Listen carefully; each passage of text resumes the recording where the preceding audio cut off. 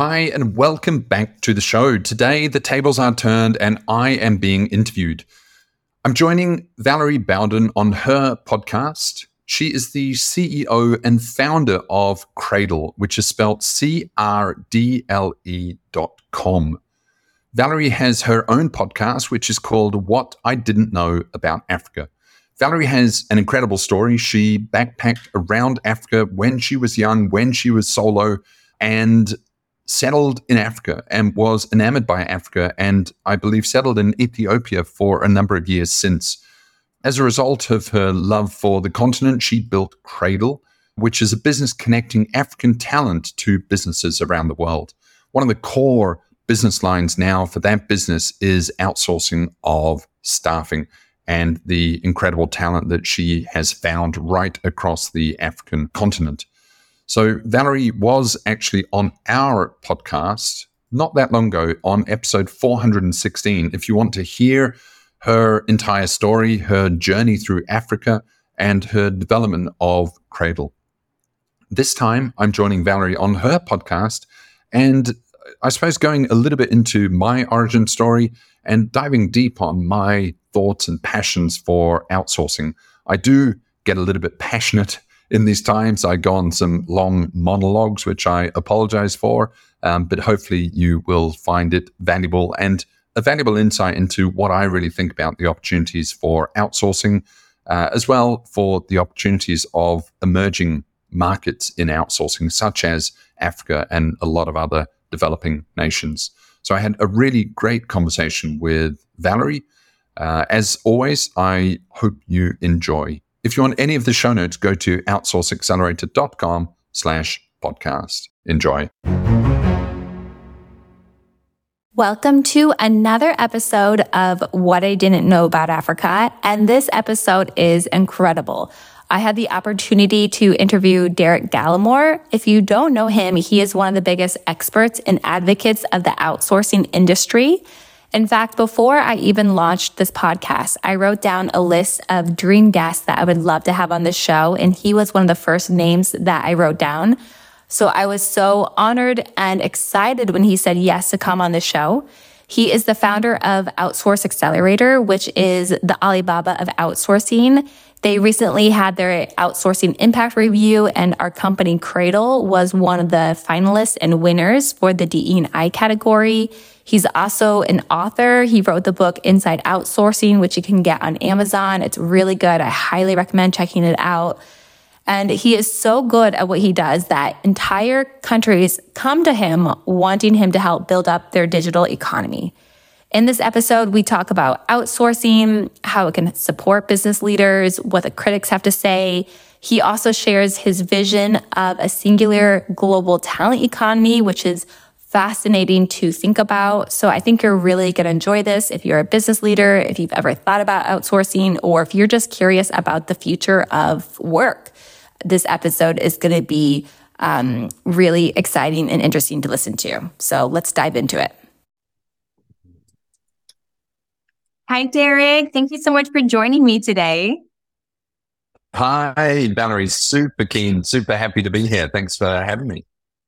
I'm so excited that you're here. I have so many questions, but I want to start back in 2011 when you first got into outsourcing. Can you tell us a little bit about that journey? Because I think a lot of business leaders would relate to the problem you had then. Yeah, my own journey started with, I had a hotel hospitality business in central London, and obviously London salaries are very expensive. And I needed 24/7 customer service, which is somewhat unique to the hotel hospitality because you're getting sales and bookings from all these different time zones. And then, of course, hotels are fundamentally a 24/7 business. And I was just looking at the numbers and I'm like, there's no way you can make this work on London salaries. And no one in London wants to work night shift. So I had a business friend and he suggested Philippines. And back then it was you'd kind of heard of stuff like that, and you've kind of heard of Upwork and Upwork. But I explored it and realized that there's this whole industry over there that caters to businesses. And it's not just kind of people sitting in mud huts, but there's this incredibly sophisticated industry, and not necessarily just these big call centers. You could have what's referred to as staff augmentation or staff leasing. And so I did that. I saw the power of that, which is consistent with most business people. Like they dabble in it. They're a little bit scared. And then as soon as they start, they're like, wow, this is incredible. There's no going back after this. And so I did that. I got, one or two staff as you do. You get through the sort of learning curve and the sort of a few bumps. And then very quickly, I realized that I could hire every single staff member or the vast majority of staff offshore in the Philippines. And I did that. And despite me running effectively a hotel hospitality in central London, where there's obviously a lot of physical need, I moved every possible role over to the Philippines. And that was, corporate bookings and HR and website and digital and but also sort of a lot of maintenance. And we would do a lot of housekeeping from the Philippines. It sounds ridiculous, but as much of the rostering, as much of the logistics as we could from the Philippines. And then I really just had sort of a skeleton crew in London because of obviously the expense. So yeah, that was my start. And, very soon we had a bigger team in the Philippines and in London. And that worked out very well. That's amazing. And one of the questions I always get is it hurting like the local economy or like the internal team members? But how did outsourcing to the Philippines help you create like a stronger company in the UK, serve your customers better, serve your in-house employees better? How were they supported? Yeah, look, it's difficult. There is an imperative that companies are profitable. And in today, it's actually rarer for companies profitable. Most of them are sort of supported by VCs and public markets and stuff like that. You have to run an efficient company and you cannot run away from efficiency. And if there are cheaper, better alternatives, you have to be a very strong, proud company to sort of go the other way. And look, the reality is that there are 8 billion people on the planet, and there are a hell of a lot of capable, highly educated, highly competent people out there that expect and exist on a fraction of what people expect in the US or UK. Is it fair? Absolutely not. But also, it's wrong to say that it just hollows out the home market, whether that's the UK or US. Absolutely incorrect.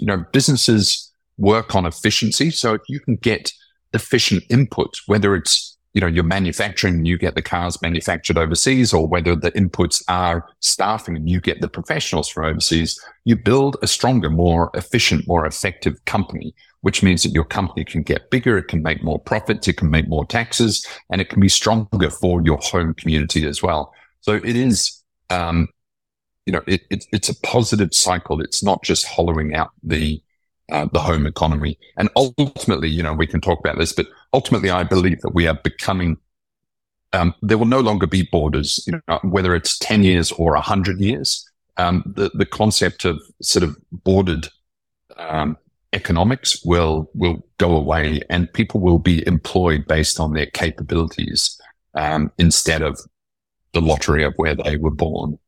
So I think that's where we're progressing. And that's better for everyone, actually. That will create a far better, far more networked society, which brings a lot of value for all of the participants. Yes, you were the one that taught me the phrase global talent economy, and I've never stopped using it since I heard you say it. And it makes a lot of sense to me that eventually we just hire from anyone in the world, whoever is the best candidate, and it's not based on location. And the more I get into this, the more I feel like it's almost about equality as well. Like why can someone in Zimbabwe not get a job for a US company, even though they're more qualified than the other candidates? Like it's starting to feel unfair. Do you feel like there's like equality behind it, or is it just more about like efficiency? Walk me through more about this. There's no sense to it. It unfortunately goes back to basic tribalism. We prefer us much more than them. We are skeptical of them because they are not us, and that is basic tribalism. You are sort of aligned with your tribe, and you are fearful of anyone else. And as nation states, as villages sort of popped up, then that became the case. As nation states popped up, they created borders, they created sort of migration rules according to that. Of course, when sort of, they limited labor flows according to that. And so it's very, very deep seated. What you find, though, there's this massive hypocrisy because for, at least 50 years now, or ever since it was really sort of commercially available, we've been manufacturing offshore, and, America especially has been hitched up on cheap Chinese, Japanese manufacturing so that you get, all of your computers, all of your cars, all of your vegetables, all of your produce is made overseas. And that is kind of accepted, and it's also efficient. But if you get someone working for you from overseas, then that's all of a sudden highly controversial and you're taking jobs, and there's this massive hypocrisy. And what people don't realize is a product is almost like a battery. It has human input into that product, and then you buy that product. But ultimately, all you're buying is the produce of or the output of people's man hours. And so as the world moves over to more of a service economy, you are getting more, you're just buying the man hours direct.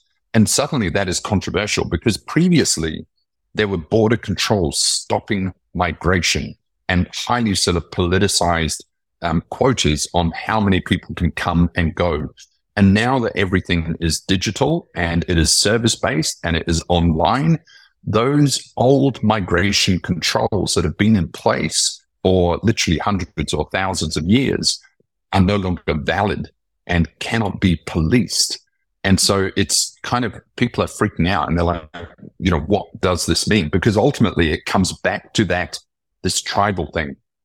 Well, they're them and we're us. So how do we keep us apart? And the reality is we're all just the same, and soon, before it used to be fighting village against village, then it was sort of, bigger area against bigger area. Then it was country against country. And soon it will be world against world when we find another world to fight against. But I really believe that we will become sort of more homogenized in terms of just realizing that we are all the same, and opportunities will level out through this kind of globalization. That's the hope anyway. That makes so much sense. So today I ran a poll on LinkedIn about what is your biggest concern about hiring overseas. And so the options were like, do you not trust the skills, the accent? Have you had a previous bad experience? And the number one answer was trust, that they just don't trust someone overseas. So how do you get past that and cultivate trusting someone that you've never worked with who's in a different country? It's very hard, actually. I mean, we work with outsourcing firms from all over the world. And to some extent now, we're actually working with countries across the world because they all want to get into this incredible economic engine that is outsourcing or offshoring.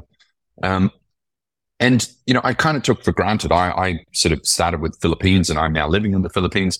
You take for granted the brand cachet that the Philippines has actually built over the last 20 or 30 years in doing outsourcing.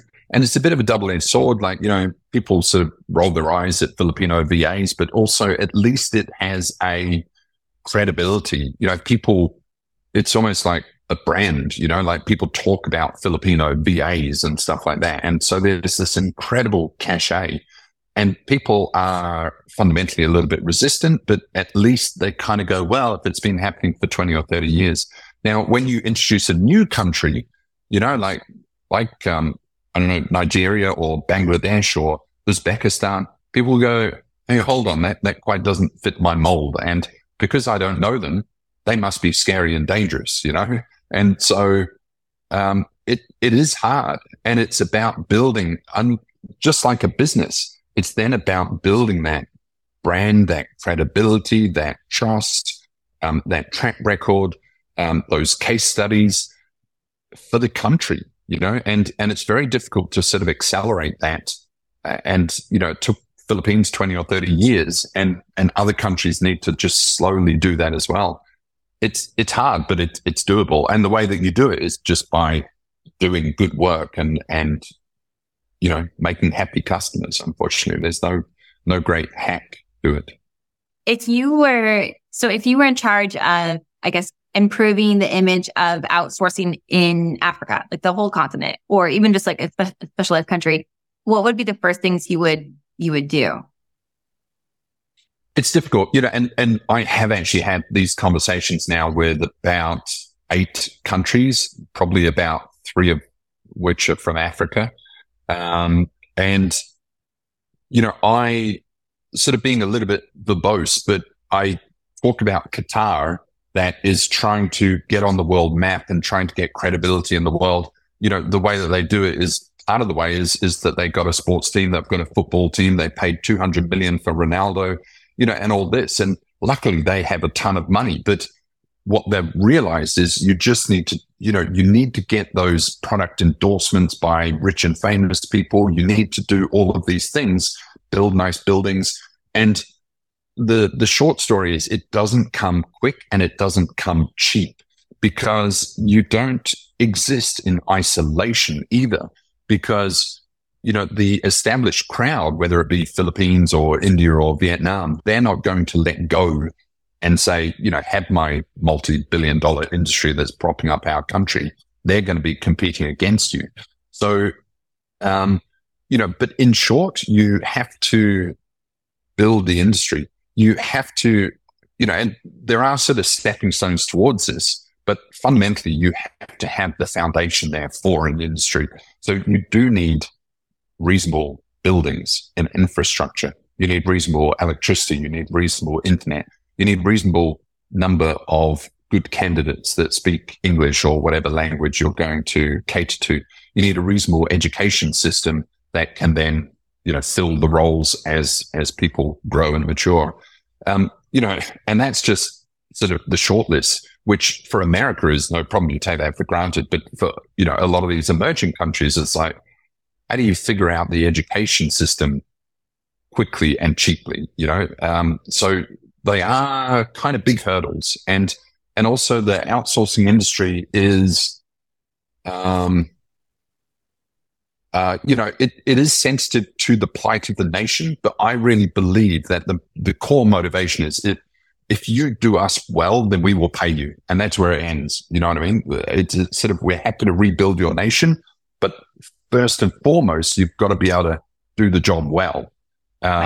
And so, it just basically lead by having good infrastructure, good people that can do the work, and then just do work. But it's hard. Yeah. It is hard. I'm surprised that there's not more, or I haven't seen as much like aid or grants or funding to like build digital economies.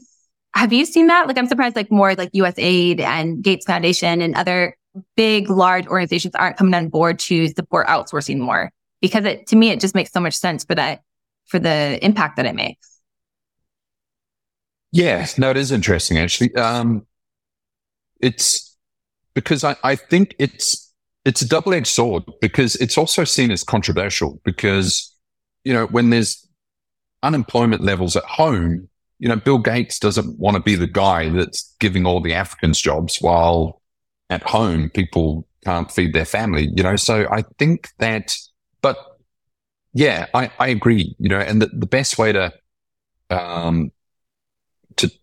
teach people to look after themselves is by building sort of good fundamental economies. And I think outsourcing is the key to that. But I do see that, like I've had conversations with those 8 or 10 countries, and I think all of the countries are realizing that this is the gateway to economic prosperity, and the government's realizing they need to double down on it. And then I think by sort of default, the government can get the resources, whether it's from their own government or through sort of whatever these international associations that help them develop. So I think it will come through. But also, what we have to be careful of is a lot of these people lead by saying, we have a lot of people, we can help you, they're ready to work. And that has to be, that's a given. And that's only the beginning, because everyone has a lot of people. India's got 1.5 billion people. China's got 1.5 billion people. To some extent, having the people is not the opportunity. It's actually the burden. And so it's like, well, what do you have beyond that? And how do you make clients really, how do you turn their heads? Because it can't just lead with this argument. We have the people and we're all desperate to work. It's got to go beyond that kind of thing. Yeah, that makes a lot of sense to me. For the countries that are coming to you, which I think is so amazing, actually. Were you like astonished the first time a country came to you and asked for help to build up their outsourcing industry? Like that's pretty. Yeah, it's kind of cool. Yeah. I mean, it's never the president, but it's always either the association.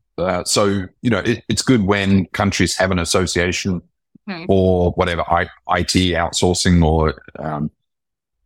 But yeah, no, it's brilliant. It's brilliant. And it's really, really exciting. But I think it is, it's even more exciting for these countries when they realize, because the fundamental problem is countries are sort of locked into their own domestic economy. And when you have a very little crappy economy, it's very difficult to get that flywheel going. But now only in the last 10 years, or you now have this opportunity. You can kind of, despite how crappy your economy is, you can open a laptop, go online and tap into not just one economy, but every single economy in the world and the most strongest economies in the world with the highest pay rates. And that is so incredible. And that's only been available for 10 years. And now people are realizing actually that can generate billions of dollars of revenue. It's so powerful. So hopefully it will start this flywheel of countries doing this. I bet so. I mean, the impact is massive in terms of employment, education. I mean, tell me some more of the things that you think it opens up the door to help countries develop. Yeah, look, fundamentally, and I speak pretty straight. It's once you have cheap resources or affordable resources, then you as a company, you as an enterprise can actually go so much further. Elon, like everyone says, oh my God, resources are scarce and stuff like that. It's actually people that are scarce. And the more people that you put, we are all just people, and companies exist to serve people and to serve people as investors and to serve people as consumers. And the more people then that you put into that machine, the bigger the machine gets for everyone. And everyone sort of is worried that, oh my God, there's too many people. But the birth rates in all of the developed countries are negative. And there is a massive, massive concern over the next sort of 50 years that most of the developed nations won't be able to support themselves because all the boomers are going to get old. They're going to all retire. They're not going to be contributing. The birth rates are super low, so that actually there's no new people coming into the system. You're going to have negative growth rates where countries are contracting instead of growing. And the growing majority of people will be retired and not working. So you need more people. And Elon Musk has suggested, actually we all need to have 11 children like he is, or we need to make robots because there's not going to be enough people to do the work. And the reality is there's tons of work. You don't need to build a robot. Just go to Africa. You know what I mean? Like there's still, it just needs redistributing. And then as you put more people into the machine, both as producers, but then it spits out more consumers, which makes the machine bigger. So it's this positive flywheel that will benefit everyone, really. Yeah, I love that. And I to switch gears a little bit. So I was watching the Outsourcing Impact Awards, and we were so excited to be one of the finalists. It was really, really exciting. But watching the award ceremony was oddly so emotional for me because I'm so aware of the impact we're making. So to see so many other outsourcing companies in different countries and different industries creating such a positive impact, on the environment, for military spouses, for education for the youth, I was so proud to be part of the industry. And It was really cool. Will you tell me more about like why you guys wanted to launch the award ceremony, like what prompted it and what has come out of it? Yeah, absolutely. And congratulations, of course, to you, Valerie. It's amazing that, you are participating in this, and as well, like a small company, you are also conscious of giving back to the community. So that's really powerful.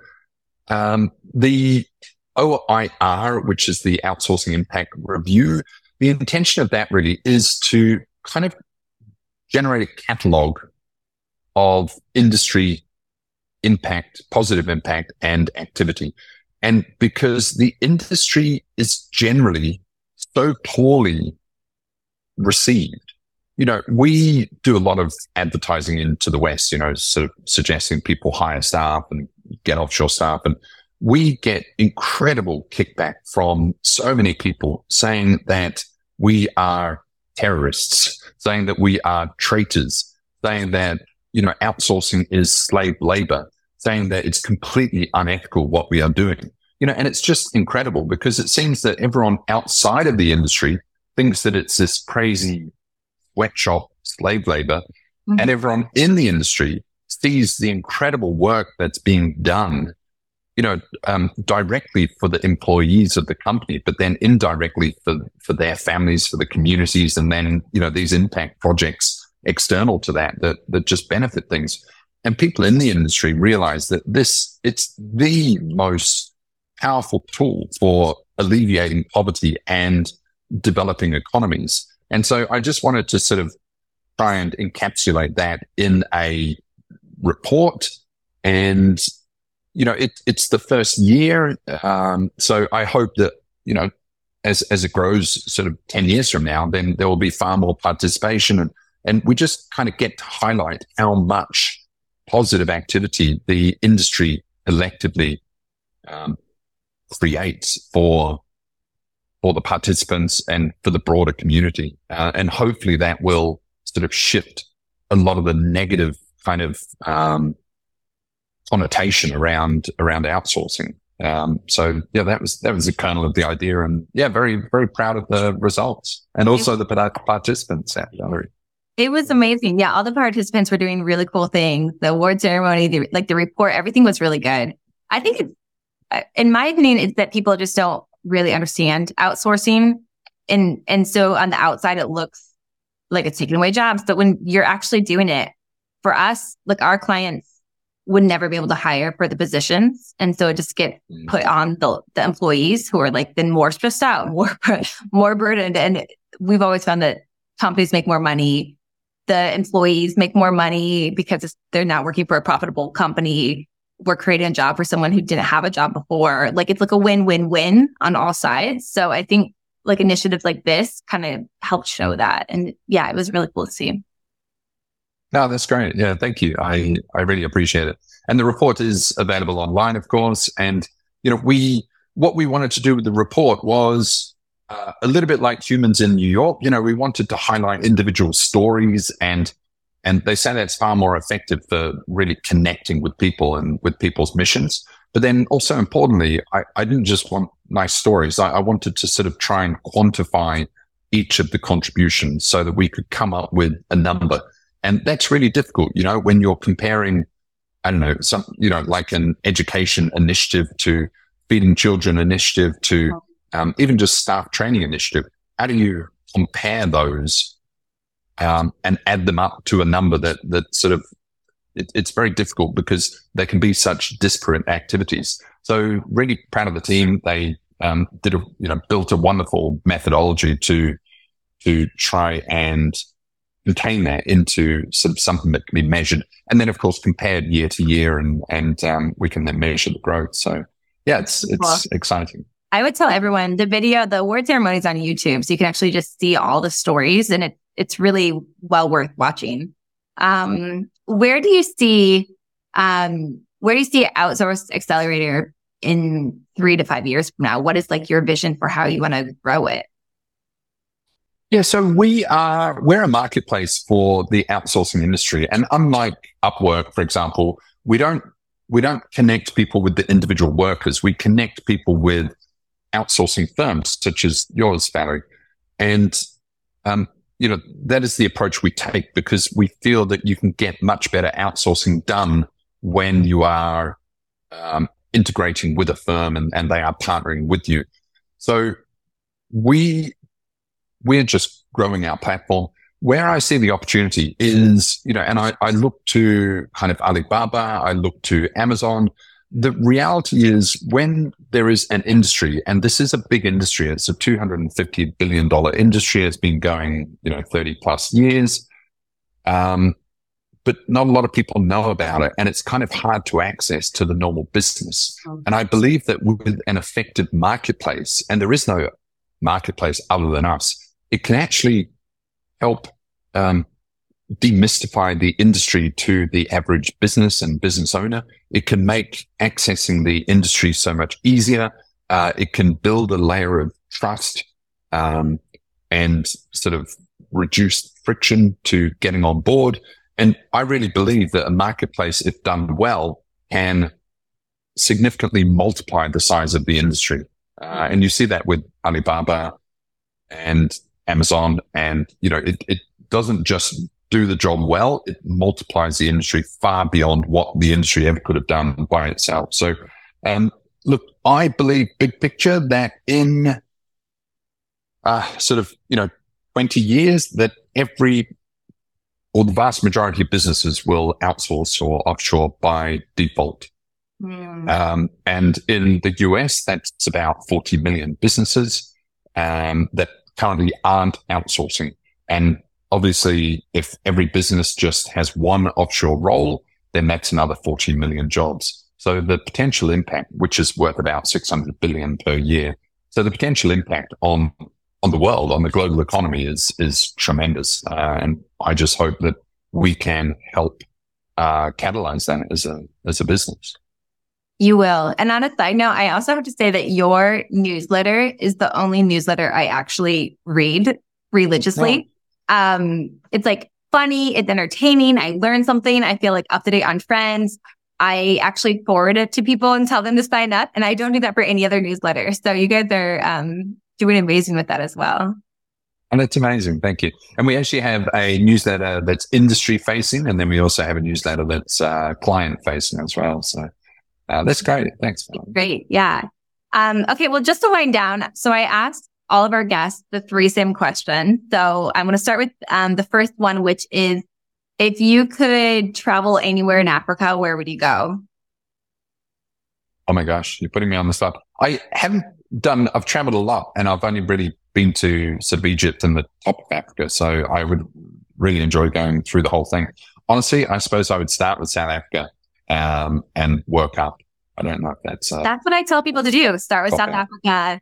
There's so many great countries. I'll make you an itinerary of where to go. But great. South Africa is amazing. Fantastic. Okay. So the second question we always ask is, we always say, what's one thing you wish everyone knew about Africa? But maybe for you, we could switch and say, what's one thing you wish everyone knew about outsourcing? Yeah, just that it's just staffing. It's just employment. It's just that these people are sitting in a different location and not sort of overcomplicated, not be too scared of it, and just get started. It's almost identical to employment. And, it's easy. Just get started with it and give it a go, because you will never look back. I agree. I think everyone who starts with us starts with like 2 people and then they're up to 10, so like within a few months, because it's just that initial hump of getting over it. And then after that, you realize how well it works, like your own story. You just ended up scaling it up. So that's fantastic. Sure. Okay, last question.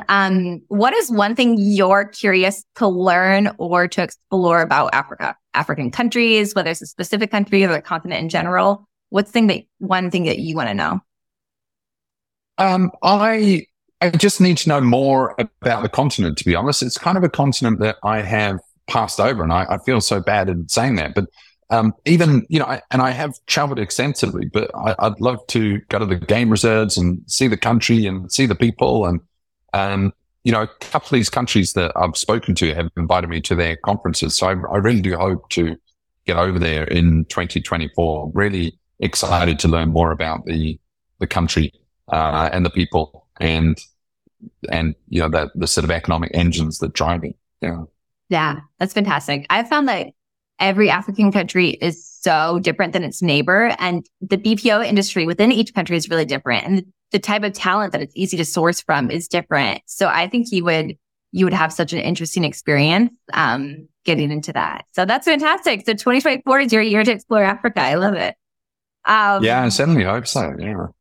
Definitely. Okay, well, tell everyone where they can find you.